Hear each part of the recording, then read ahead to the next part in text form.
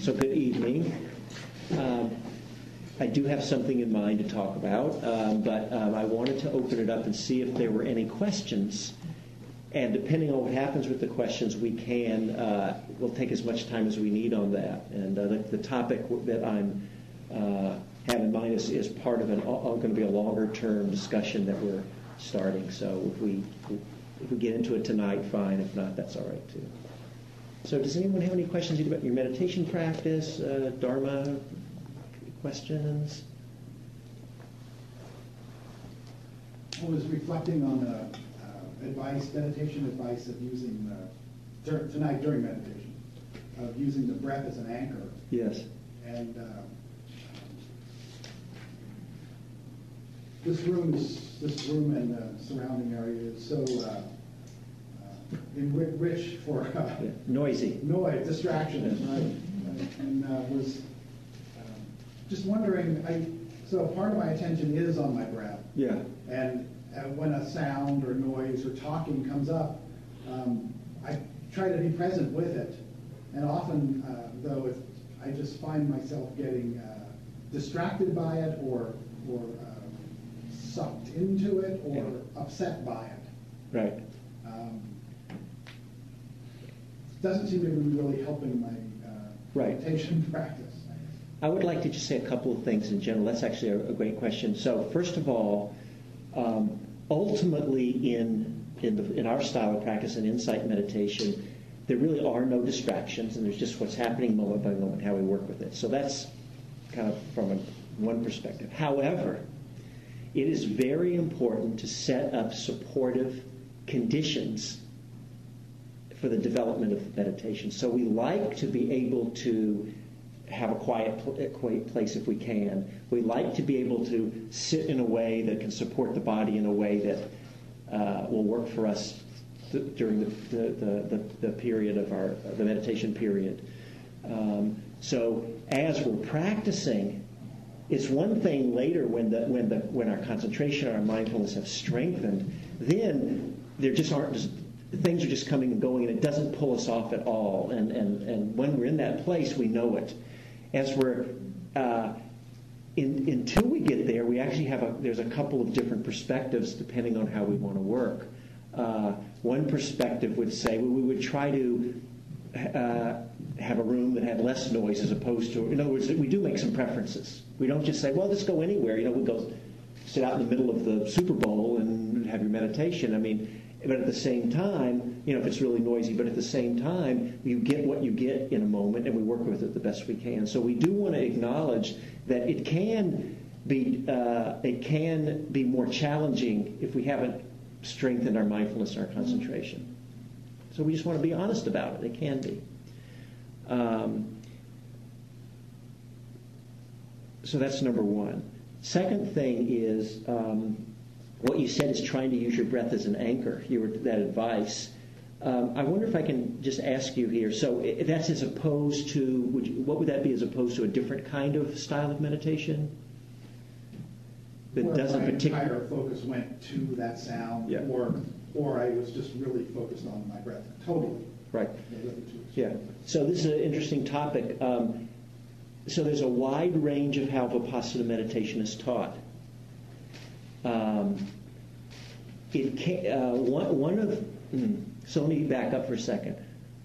One particular teacher who's no longer alive, named Mahasi Sayadaw, Burmese teacher, very influential, is extremely influential in the insight meditation scene as it is in this country, because he was influential with the IMS, Insight Meditation Society, Joseph Goldstein, Sharon Salzberg, Jack Kornfield, that whole scene, a lot of the Spirit Rock teachers. So they tend to teach in a style heavily influenced by this one teacher.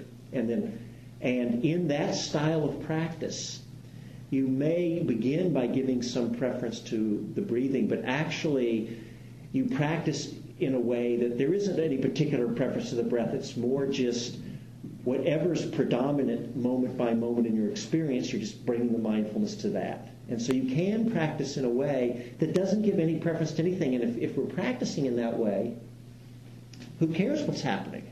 Because it's just what's going on moment by moment. So no problem. Sound is arising, passing away. body sensations are coming and going, whether they're pulling you away from the breath or not or whatever, it doesn't matter. Because it's not what we're being mindful of, it's just the fact of trying to be mindful moment by moment. That's just one style of practice. There's another style of practice that's sort of the other end of the spectrum, which holds on to the breath exclusively, say, or whatever primary meditation object we're using, but we'll say breath here. There's other things you could also use, we could talk about. If you're practicing in that style, it doesn't matter whatever else is happening. You just, to the best you can, without making a struggle about it or getting in a tense about it, the best you can, you would really put a lot of effort into just staying exclusively with the breath to develop both your concentration and your mindfulness.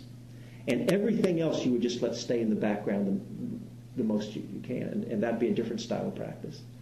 And then there's a third style of practice, which actually this third style happens to be the way I practice, but, we each need to find the way that works the best for us. One of the important things is that we're all different, and there is no one way that's sort of the, quote, best way or the right way, right? There's many, many styles of practice. So that's really important, and it's part of this, the discovery that we all go through is sort of trying something out and seeing how we may work with a particular teacher, and that may influence the style we start practicing in. Or just on our own, we may hear a certain emphasis in a certain way or a different take and be drawn to something and maybe try that. So that's just important to say.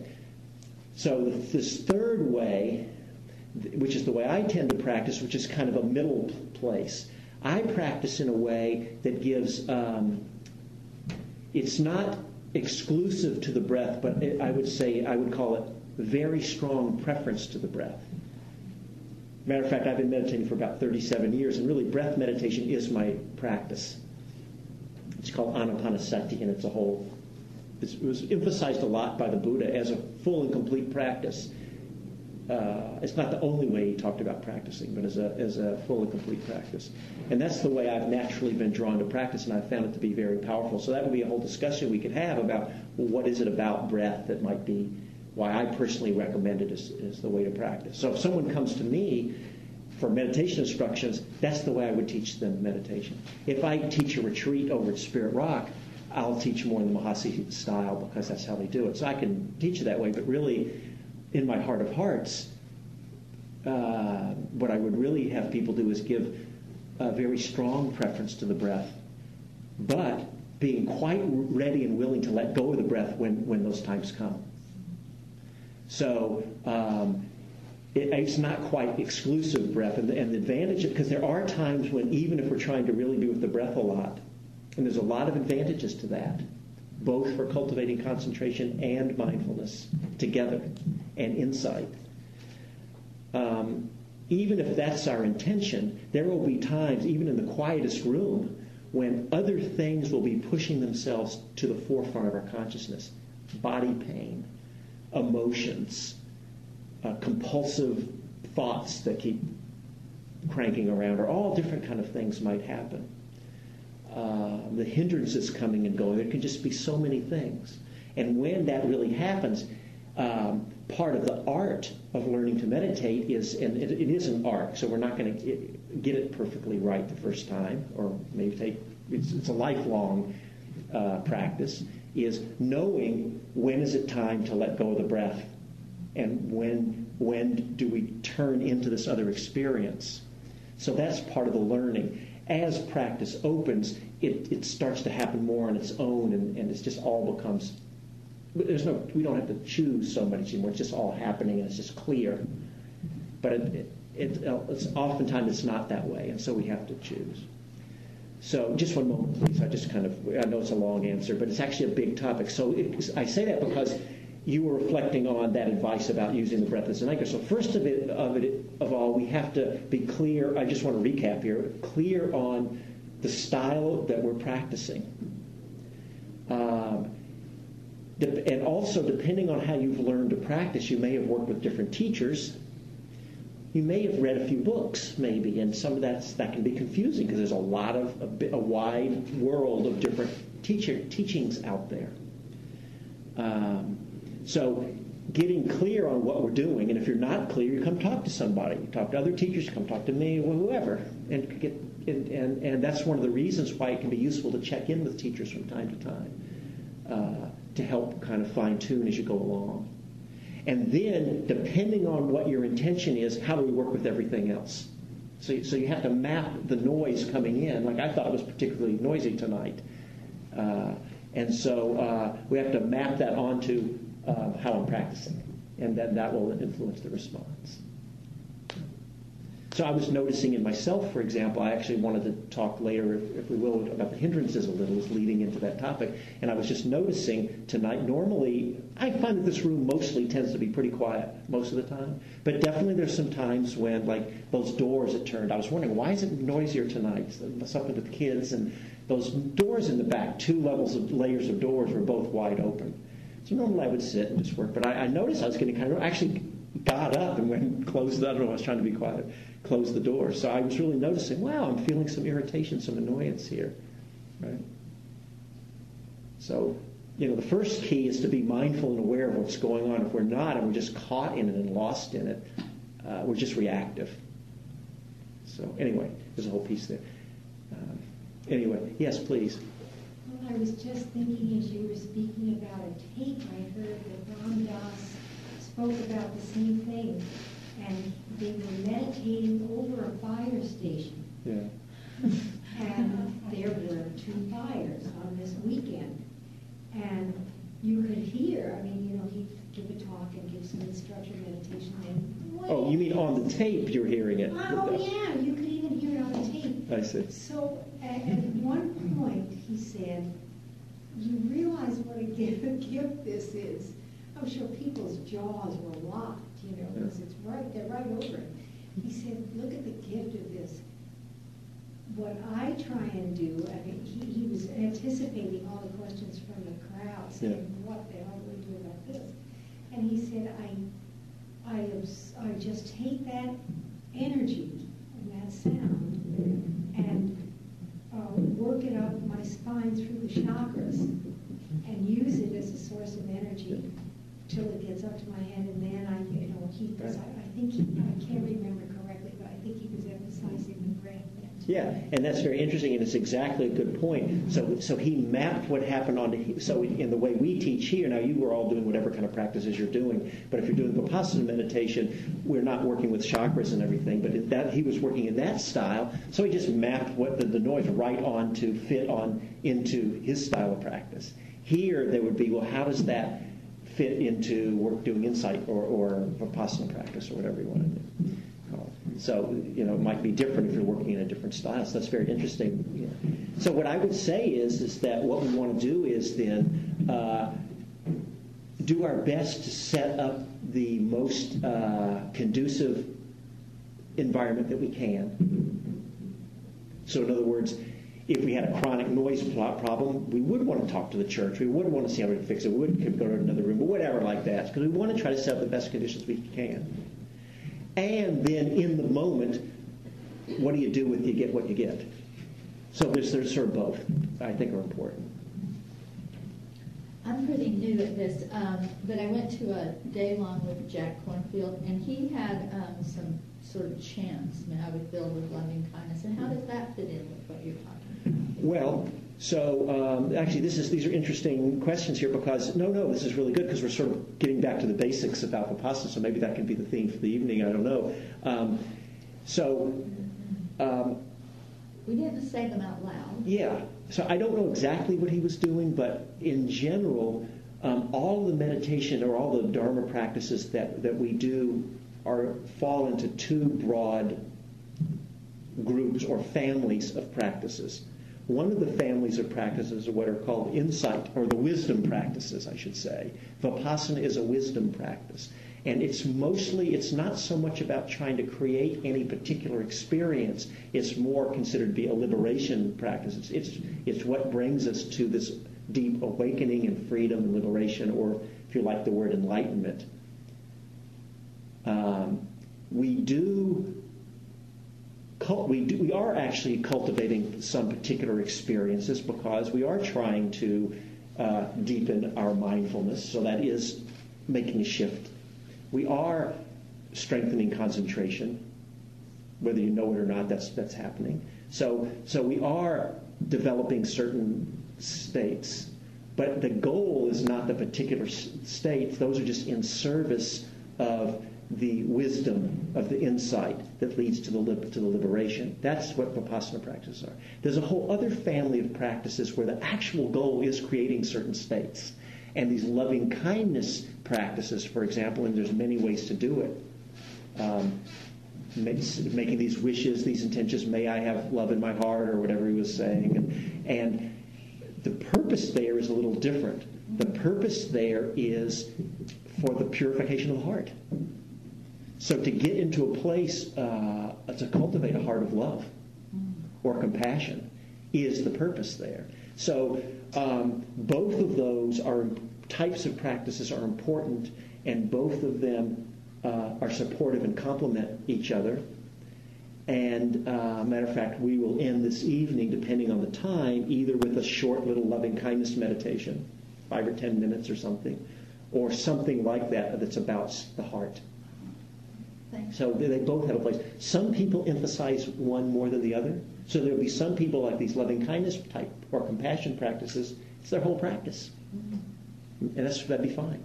For other people, don't formally do those practices, and they do the Vipassana, the insight meditation type practices. And some people find that the heart naturally opens by doing that. So once again, it's looking at how we have all these tools in our toolkit and finding what supports us in the best way. So, okay? Yes, please. I have a couple of beginner questions. Yeah. I'm pretty new, and I get really sleepy, and my head is like a bobbing apple. Yeah. And I'm not sure what to do about that. Yeah. I don't know, should I say my second question now? Go ahead, sure. Well, the refuges. I mean, I sort of understand them, but it's never really been explained to me. I mean, in sort of what it really means. Like, I'm not intending to, take monastic vows. Yeah. So no one's really explained to me what that entails. Yeah. Refuge. So 2 questions. One is about working with sleepiness, and the second is about just what are the refuges. So those are kind of disparate questions we have there too. So I'll say something just briefly about working with sleepiness, but it's actually part of this whole topic on hindrances that we're going to start moving into. But we're going to go into a lot more. But basically, we all experience sleepiness for a number of reasons, and maybe we're just tired and sleep deprived. It's in the evening. We've had long days, and sometimes just are sleepy. It could be a lot of different things. How we work with it is there's a number of ways you can work with it. You can stand up. And we often talk about that, and if you stick around groups like ours very much, if you sit retreats much, you will definitely here and there see people who will just stand up, and that is, and sometimes people feel a little self-conscious about it, but it really is the thing to do. The Buddha was very clear that you could be enlightened in any of 4 postures: sitting, standing, walking, and lying down. So from that point of view, and you can get very concentrated in any of those postures.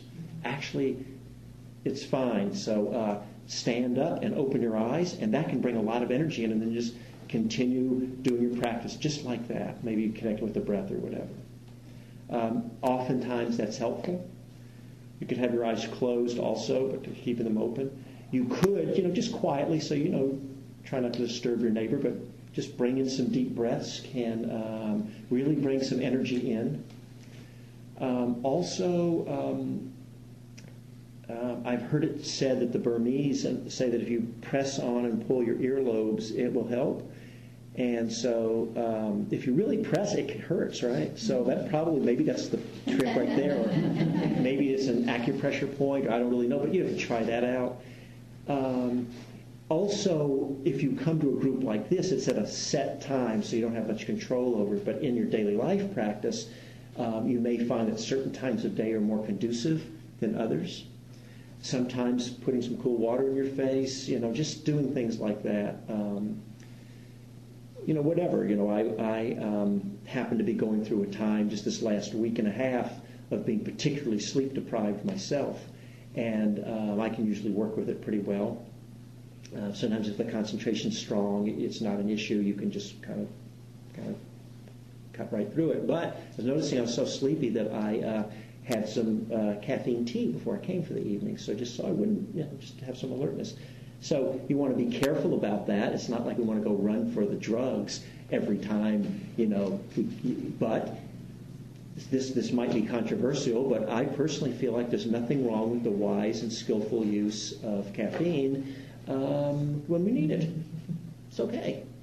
Some people it makes them more jittery, so maybe it's not so good. For me, it just helps me, and then so you can find what works and supports you, and then if that's not happening, what you're really doing, you're trying everything. I think the hardest thing is when we're fighting against falling asleep. And I happen to find that that's, of all the different kind of unpleasant experiences that can come in meditation, and we're each going to have our kind of top experiences that are the most challenging for us. I find that sitting here, if I'm really just being pulled into sleep, is particularly unpleasant. So that's kind of an edge for me that I just don't do so well with that. And I always I tend to say, well, this is on the tape here, but I tend to say, what's the point of sitting here falling asleep? I just get up and I'll come back another time when the mind's more fresh. Other people would have a different take on that and say, no, how do you work with this? So try not to be in a struggle with it, do everything you can, and then if you really are just still falling asleep, then just gracefully allow it to take you as it's going to, and enjoy your nap. And if you really start snoring too much, we'll kind of nudge you a little, and it's okay. It happens, and don't be embarrassed. And just nod it off. There's a story that one teacher, well, I'll actually say his name because he said it in public many times, so this has already been put out there publicly, so I don't think he'll mind, and he's someone I know well. Some of you will know Gil Fronsdal, who's a very well-known and respected teacher, and he told a story when he was in the Zen world, and like these big bells that are like 2 feet or 3 feet tall or whatever, and his job was in the Zendo to sit in front, and whenever they were doing the service or whatever, he'd ring the bell. And he said they were sitting there silently, and he nodded off to sleep, and as he nodded, he fell forward, and his head gonged the bell. If that wasn't bad enough, it happened a second time in the same sit. So, we do the best we can. So your second question on the refuges, it's a big topic, so I'll just say it very briefly. About what they are, and then just basically what the chant is. So, if you just think about what is a refuge refuge is a place we go to. It's a shelter. It's a place for, say, safety, or we go to for our well-being. Right? That would be a refuge. And so, the idea in the Dharma teaching is that most of what human beings do, and by the way, this is not criticizing anyone. And it's not meant to be judgmental of anyone. It's just sort of a statement of how it is in the human condition. How is it that we all, I don't think I know anyone here well, some of you I know a little bit, but so I'm just making a generalization here. But I would bet this is true for probably all of us to some degree. How is it that we live our lives?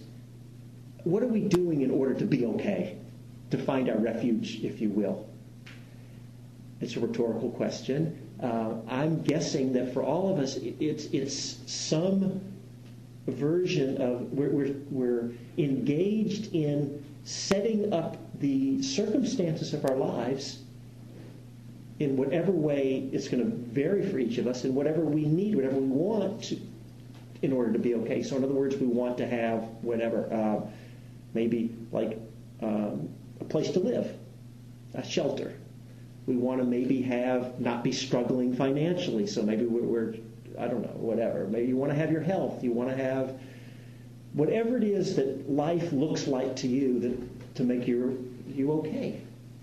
So that's just what we all do. I mean, I'm sort of stating the obvious here. It's kind of silly to even say it, right? Everybody, that's just what we're all doing.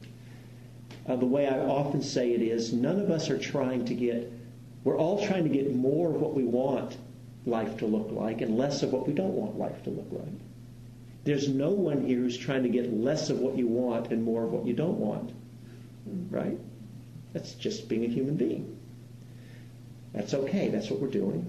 So let's just acknowledge that that's what's happening. It's fine, except there's just this one little catch in that. And that is, if the only place we can look for our well-being is into external circumstances, it's a little tenuous because life's not controllable. Just, it kind of looks like you can sort of control, but really it's not within our control.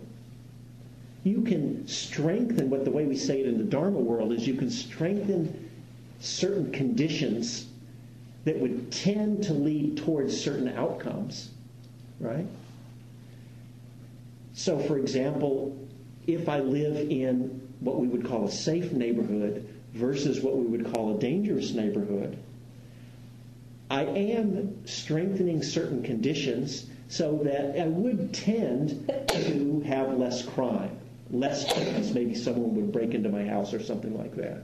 However, that doesn't assure that someone's not going to break into your house. You've been reading the papers what's going on in Oakland. I live in Oakland, in what you'd call a decent neighborhood, and everybody in Montclair is going crazy because the crime rate's going up, and they're saying, wait a minute, that's okay down there in the flats, but we're up here in Montclair. This is unacceptable, right? You can't control it. So life's not 100% controllable. That's the idea. There's an element of uncertainty built into it. So if our welfare is completely tied up into having to have certain experiences and not have others, or completely tied up in life having a certain way, we're okay as long as things go our way. But what do we do when it doesn't go our way? Or inevitably things change anyway. So even if you could create your life to be your ideal fantasy life, it might be great for a while. But even that won't last forever, right? We know this. We don't live our lives as if it's true, but we know. So the idea of refuge in a Dharma sense is it doesn't say you have to throw the world life away, but it's saying how can we come to some freedom and liberation, awakening and enlightenment, right?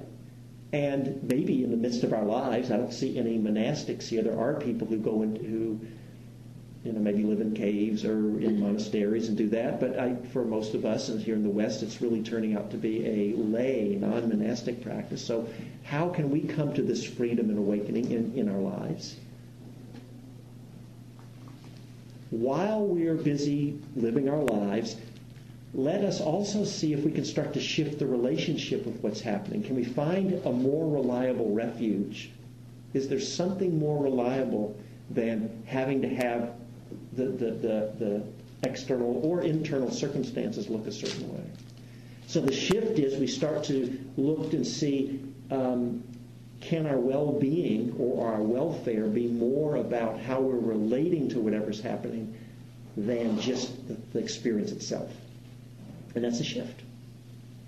Right? It's not just the experience, it's how we're relating to the experience. So we're starting to look to a different level for refuge. And then the Dharma is saying, well, what are some refuges that might be more reliable that we can also incorporate into our lives? And there's three of them: the Buddha, the Dharma, and the Sangha. So the Buddha, the word Buddha, it comes from this root the Bud, it means awake. So the Buddha just means the awakened one.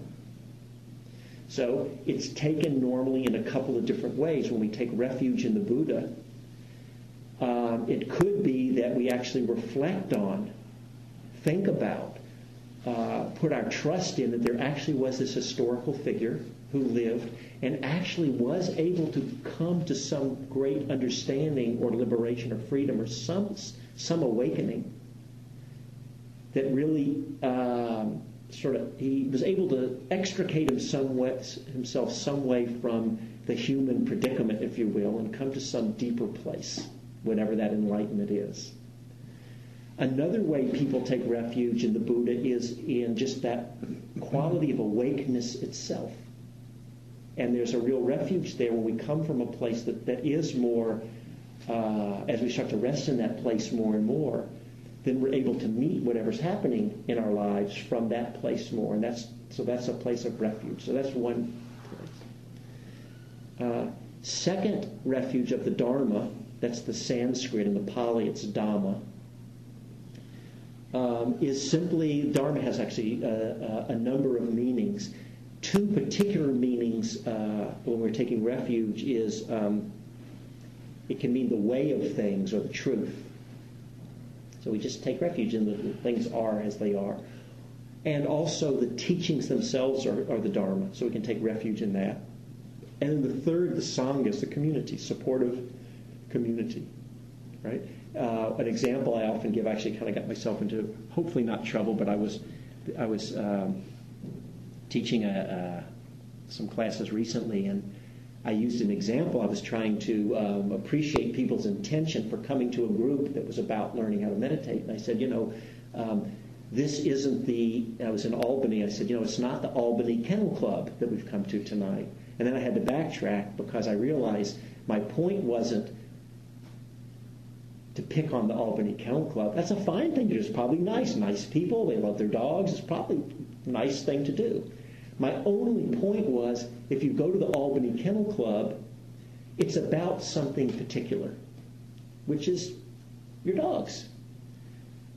Coming to groups like this is about something particular. That's why it's a refuge.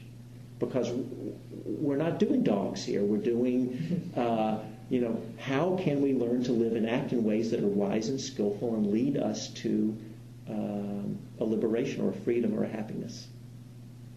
Less suffering and more well-being. So that's why it's a refuge. So anyway, that's a long answer, but does that kind of clear about what these refuges are? The concept is, I think I was also asking, if there's something formal that one does to take refuge. So was that actually the whole question? It wasn't so much about what were the refuges? No, you're good. Okay. Okay. Yes. So here's the way it works, and we could actually do something. I was in another group. We actually did something formal. So you can do a little ceremony if you'd like. So formally taking the refuges is that you don't have to do that chant we did. One way to do refuges is you just literally reflect on and just own it, take it on. But you know what? I'm going to sign up for this. And it doesn't mean we never forget or we don't fall back on our whatever, but we start to incorporate that reflection about the refuges into our lives more and more. That's one way we do it. Another way is a lot of people like this little Pali chant, for example, which is the traditional chant. The little sheets are back there if you'd like. You can get it. And the English is on there too, right? Yes, you can see what the meaning is. And some people actually chant it in a formal way. And then if you actually want to sort of officially take refuges, and precepts is another thing people take too that goes along with that, you can formally do it in at least two ways I can think of. You can just, within yourself, sit down and just, okay, I'm setting an intention here. It's all about intention to take the precepts. That's 100% done.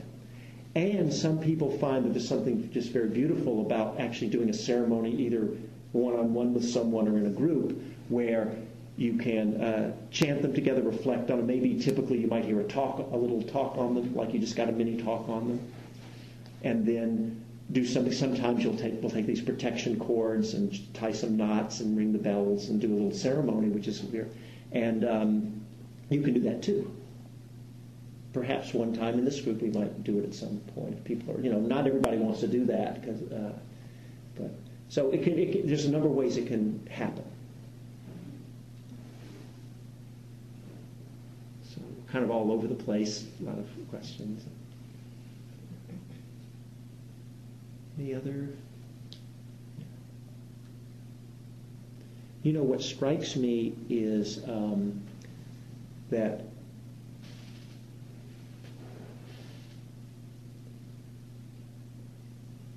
all of us, just listening to different questions people are asking, and I mean, everybody who comes here, we're all just so sincerely. That's when I say, it's not the whatever, we're not the antique car owners club, or we're not the Albany Kennel Club or whatever, which would be fine, and hopefully we do find those things and get some enjoyment out of them. But it's because Dharma is so important to me, and I'm assuming to you, I always find it just really inspiring for myself. And I would just invite you to take a moment to reflect for yourself. The intention that brought you here, like you showed up to a group that's about these incredible teachings and practices on how we can be as free as we can be, and live in a way with our hearts as open and loving and full of compassion as we can be, and as wise and skillful as we can be. So, and we're all here sincerely looking and practicing. Sometimes we judge ourselves and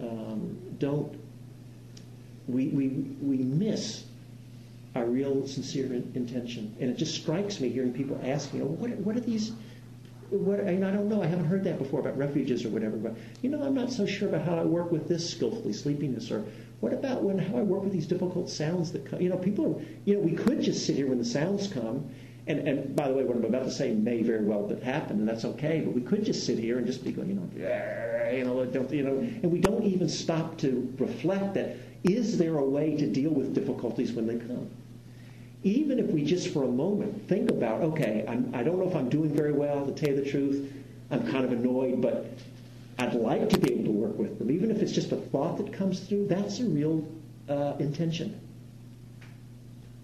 And one of the traps that can happen sometimes is that people often can be so hard on themselves. I haven't heard anyone say that here tonight, but I just want to name this.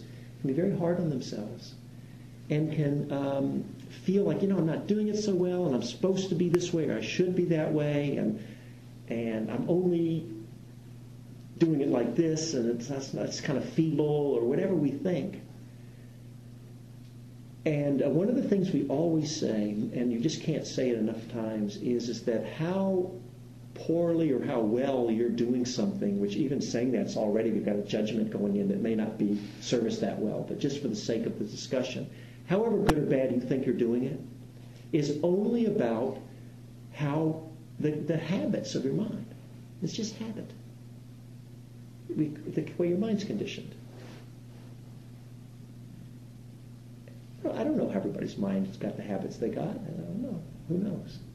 That's what we're working on.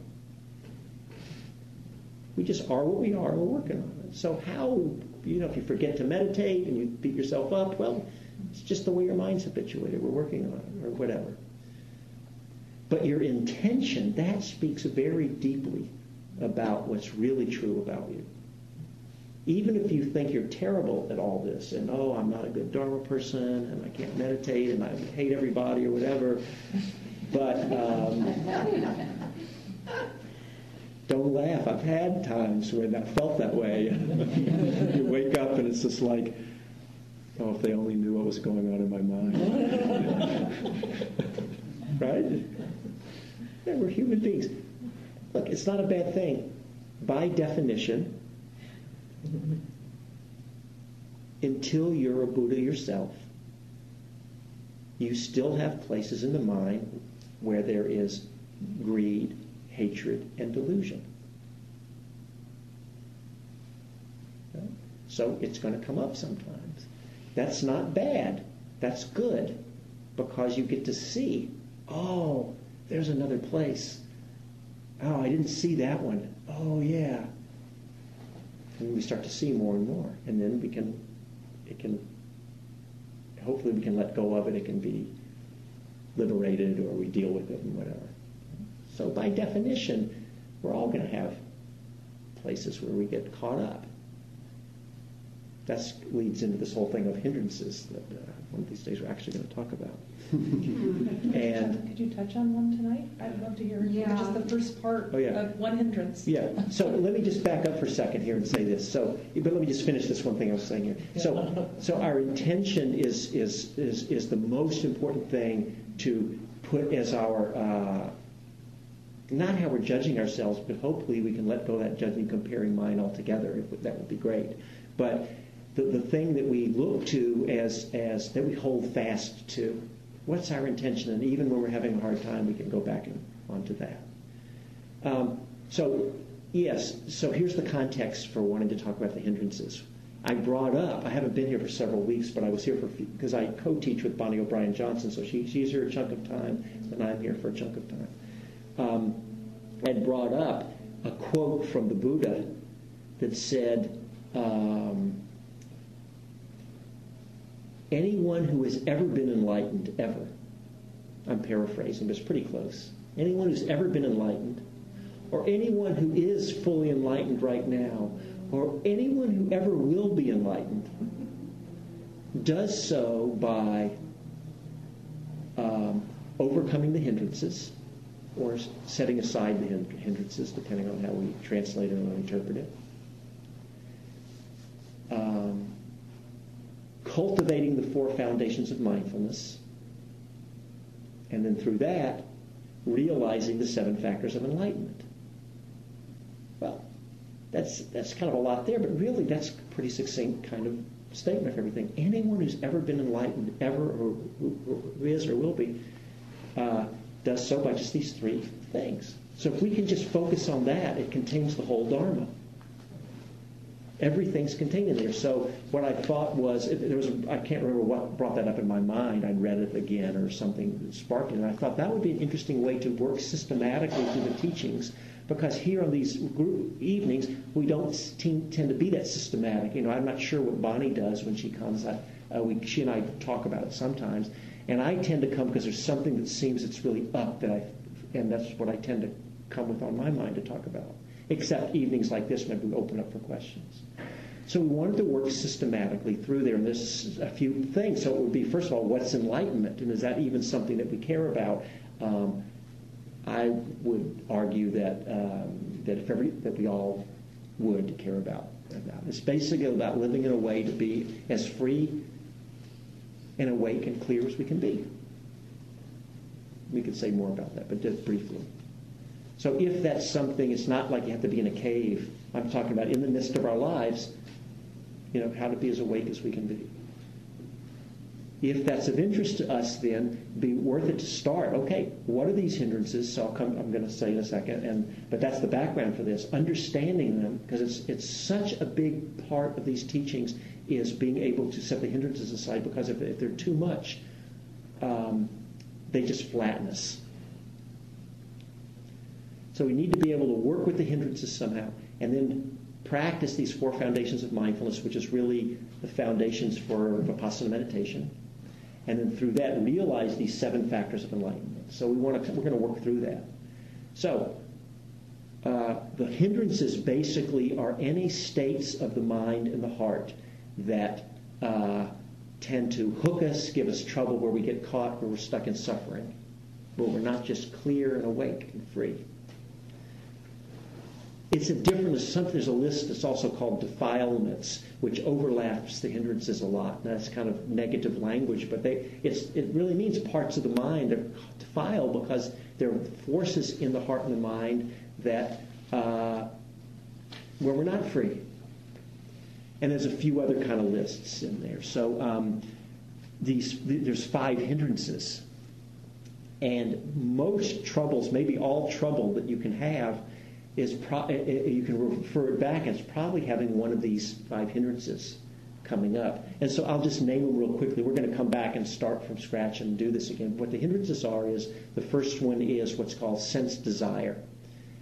And what that means is that that desire, that wanting, is the reason it's a hindrance is it pulls us into things. All of a sudden, especially if it gets strong and there's a craving that comes up.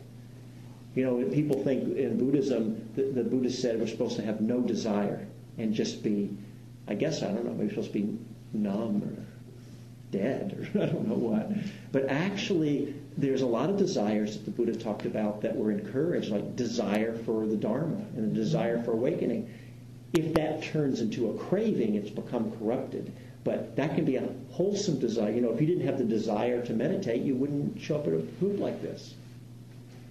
There's a lot of wholesome desires. But it can get, let's just say, sensual desire it's a craving is what you're really talking about. And it causes the mind to cling and grasp on. Like, I just got to have this, I got to have this experience. So that's just for now to say. The second hindrance is really the opposite of it, which is aversion. So sense desire is the place where we're pulled towards something and we're craving, we've got to have it.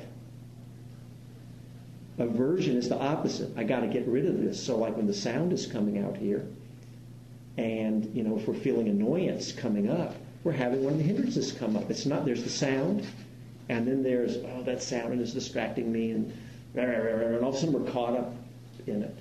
We're not just balanced and equanimous and awake and clear and free in the moment. So it's a hindrance because it tends to catch us.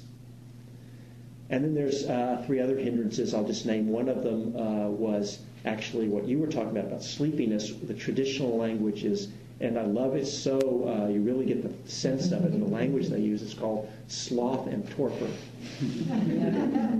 So we could say a lot more about that. And so what happens is the mind's too dull to do the practice. So it's a hindrance then because we need to, right, it's too dull. And the opposite of that is a hindrance, which is, there's actually two varieties of it, which is restlessness. Sometimes it's called restlessness and worry, or restlessness and remorse. So when the mind's too stirred up then and won't settle down. And then the fifth one is called skeptical doubt. It's a hindrance because it kind of just undercuts everything. Like we don't believe I can do this practice, or we don't even believe in the teachings, or many ways it can manifest. So real briefly, those are what the hindrances are. So there's a lot that can be said about them, and we need to spend some time. That was just really quick. And you can see if you're really having like a strong hindrance attack, right? You're really, say you sit to meditate, and let's just say you're just filled with, we'll pick out an aversion. Maybe it's particularly noisy.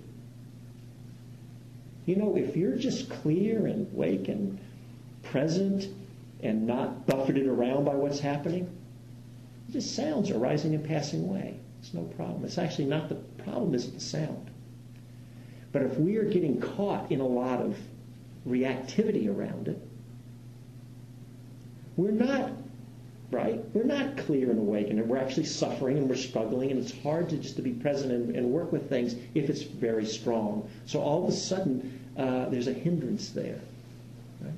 That's one of the reasons why we do want to set up particular special conducive environments to meditate, because until we've done a certain amount of work to kind of free us up from the hindrances, they tend to get us easily. So it's nice to be able to have some silence, for example, where we can strengthen some of these qualities we bring to work with whatever happens, and then when they arise, we've got a stronger concentration and mindfulness. So you can see if you've had just a lot of anger, and then I remember once actually we were here, and there was some festival, or what was it? Something was going out here. It was a big barbecue. It must be their annual whatever, yeah. So they had all these tables. There must have been 100 people right outside here. Kids screaming. They were just having a great time. But, there was just no way. And so we were just all sitting here, and basically it was just a roar. And there's no soundproofing in these windows. The windows might as well have just been wide open. A roar. So that's what was happening. And I tried every once in a while to say, okay, this is what we got. Let's see how we can work with it. We'll talk about it later. And every once in a while I'd open my eyes and look around, and you kind of had to give it up, right? And I noticed one person in particular, and I'm not picking on him, I don't blame him. He was about to, I thought he was going to pop. We even talked about it ahead of time, about how do we work with it and everything. But you know what? And he actually, at some point, finally just got up and left, which may have been the wisest thing to do because he just couldn't handle it. So that's a hindrance that was so strong that he couldn't work with it. So you can see how we need to be able to at least bring the hindrances down, turn the volume down. And then we can start to work with them. We don't have to completely get rid of them. That comes later in the practice. So, and it's kind of we have to be able to, through practice, we overcome the hindrances, but we also have to be able to subdue the hindrances to a certain degree in order to practice. So there's sort of, we just have to work at both sides. Take a moment to connect in with your experience if you're not already doing it, and just notice what's happening in your experience. Whatever it is. It doesn't have to be all peaceful and quiet. But just connecting with whatever's happening in your body, in your heart, in your mind, and noticing how you're being with whatever's happening.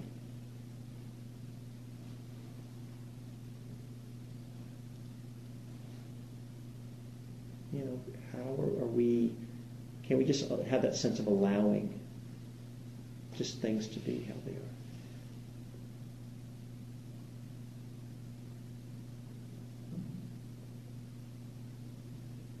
And then I would invite you, as I mentioned a little earlier, to bring to mind your intention around what brought you here this evening. You may not be clear. Sometimes we're not so sure about our intention, so you may or may not get a sense of something. But just reflect on it just for a few moments. And if you are able to connect into it, perhaps some appreciation for that.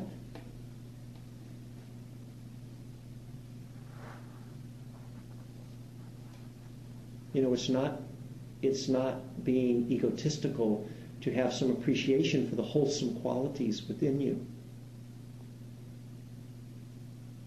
It's easy for us to focus in on the unwholesome qualities within us sometimes.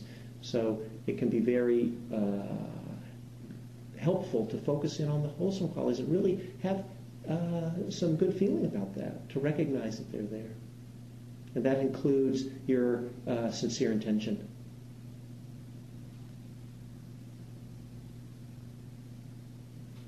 And then if you like, allowing your awareness to expand out to include everyone else here in this room together that we've turned into a meditation hall for the evening.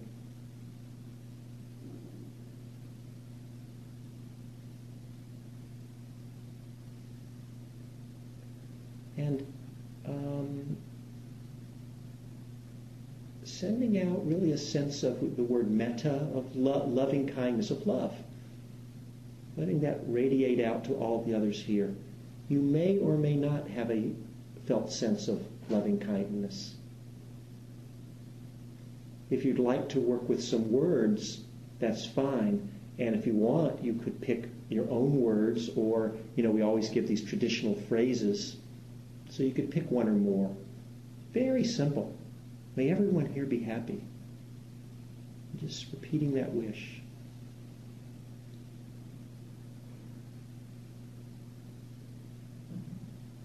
May everyone here be peaceful. May everyone here be safe. Just sending these good wishes.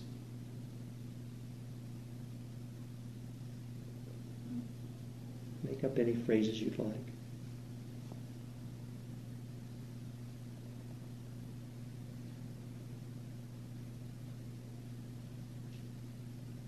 And then allowing your awareness, if you would like, you could stay with that or let it expand out so it goes out.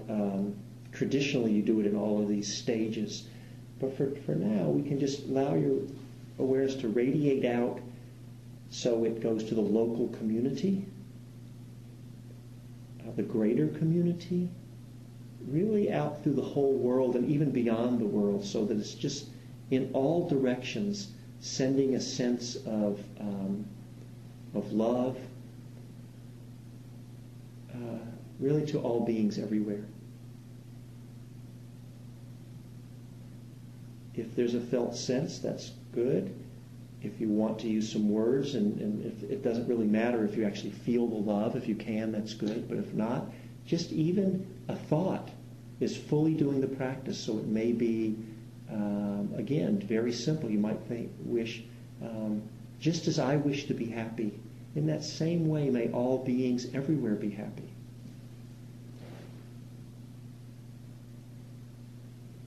Just as I wish to be peaceful, may all beings be peaceful.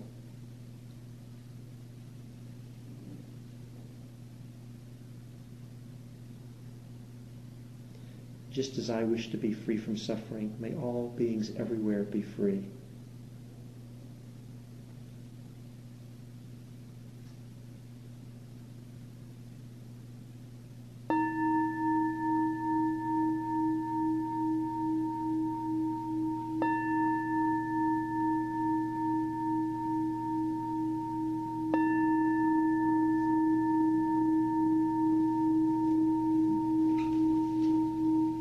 Thank you all for your practice this evening, and I hope you enjoy the evening. All this rain, and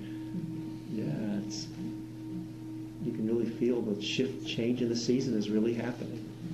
So have a good evening, everyone.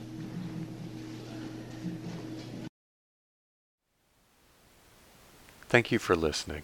To learn how you can support the teachers and Dharma Seed, please visit dharmaseed.org/donate.